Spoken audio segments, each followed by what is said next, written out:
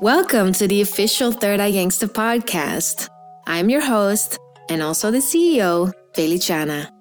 If you're like me, you may have grown up with the reality that what other people are feeling and going through always outweighed what you were experiencing. And this can result into feeling as if you never had the right to be angry or express how you felt because your external world made it known that your feelings didn't matter. But now that you've been on this healing journey and have done so much work on your self-worth, this domino effect starts to happen where we can no longer deny the mistreatment, abuse, and neglect. You're no longer blind to what happened and what you've accepted in the past, and you can start to revisit all the feelings, memories, and beliefs you had when you felt most unwanted and undesirable, when you felt small and invisible, and it will leave you incredibly angry.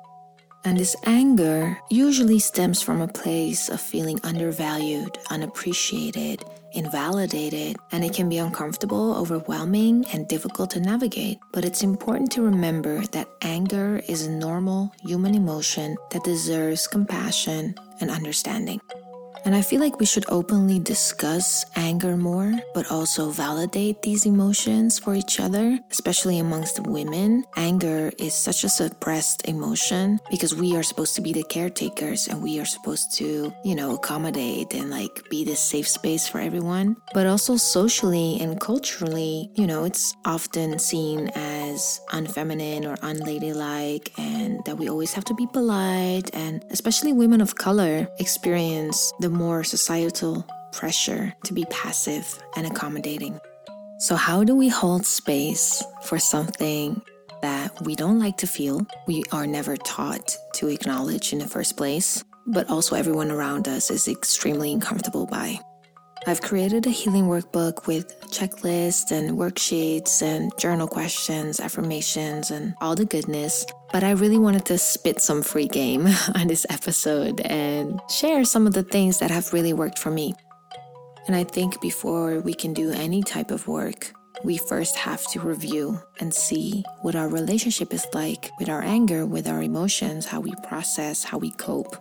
And I guess one of the things that I've struggled with the most is acknowledging that I haven't held that much space for how I've actually felt over the years.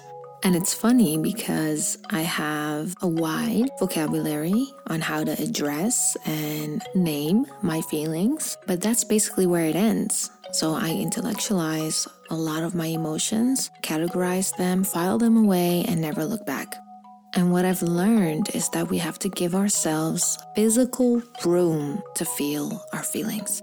And I know. I hear you. You're tired of crying. You're tired of journaling, of screaming, of kicking, of jumping, of whatever. But the work is in allowing yourself to be angry, not only at what happened to you, but also what you allowed to happen to yourself. And for most of us, that's where the lingering anger really is, right? It's how we felt it all along. Our intuition has been giving us signs. We ignored all the red flags. We knew, a part of us deep down already knew that we deserved more, and yet we stayed or accepted or tolerated or approved or froze. And I've noticed that when we become vocal in our shame and blame, whether that's directed towards the situation or towards people or even ourselves, we are always called to practice forgiveness, to find self-love, to find understanding, and, go into this love and light type of energy when there's so much power in allowing yourself to be pissed off, And I think that was the most healing thing for me, that I allowed myself to stop forcing this toxic positivity and it's a lesson and you know what I mean? Trying to find whatever reasoning behind what happened when I really wasn't in a space to find that acceptance just yet.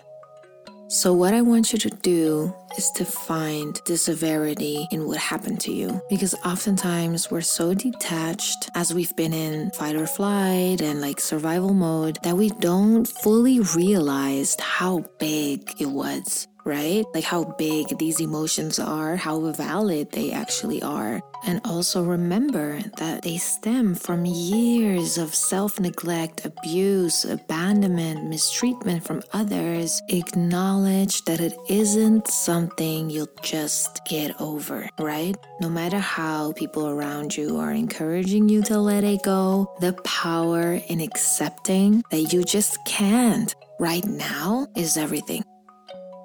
There are multiple exercises where we can practice holding space for what we feel.